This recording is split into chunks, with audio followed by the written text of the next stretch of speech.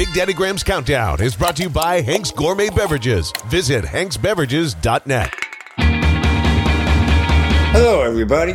Welcome to another chapter of Big Daddy's Countdown, where we're trying to find the 100 greatest albums ever made. Coming in at number 46, Royal Scam by Steely Dan. I could have very easily had Katy Lied here instead of Royal Scam, but Royal Scam, just by having Kid Charlemagne on it, pushes this over the top for Steely Dan. Gotta love that song. It's the only song I ever heard where their lead singer misses a note and they leave it in there anyway. Is there gas in the car? Is there gas in the car? I love it.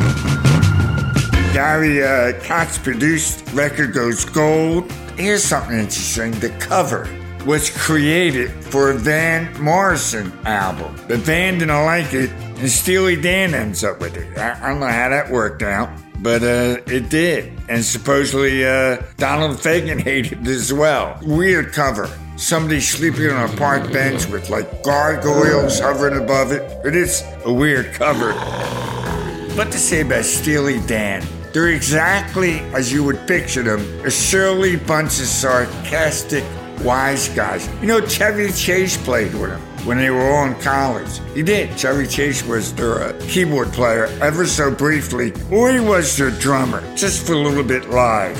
Annoying about Steely Dan, they have the greatest guitar players in the world. There might be 4 great guitar players on any Steely Dan record, but until Asia, they never tell you who's playing on what song. Royal Scam, man, great from beginning to end. Goes Gold went to number 15. I don't know if I mentioned it was released May 31st, 1976. Just a couple days away from my birthday. Saw them live at the Borgata only a couple years ago. Oh man, did they smoke it.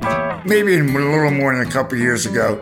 Because both of them, Walter Becker's passed away. And he was with them live that night. So I assume he wasn't dead.